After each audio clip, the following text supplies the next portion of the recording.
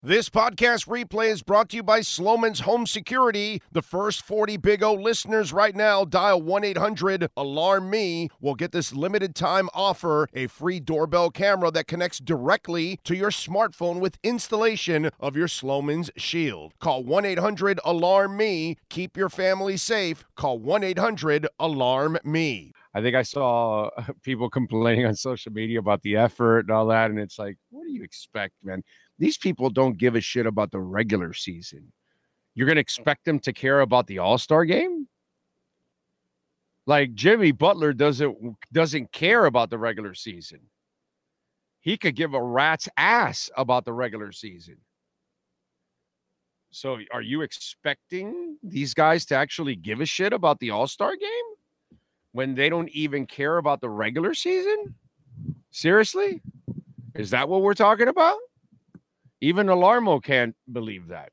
So I found that kind of humorous for some people out there to be demanding better effort in the All-Star game when, we have a player here that, has completely annihilated the regular season.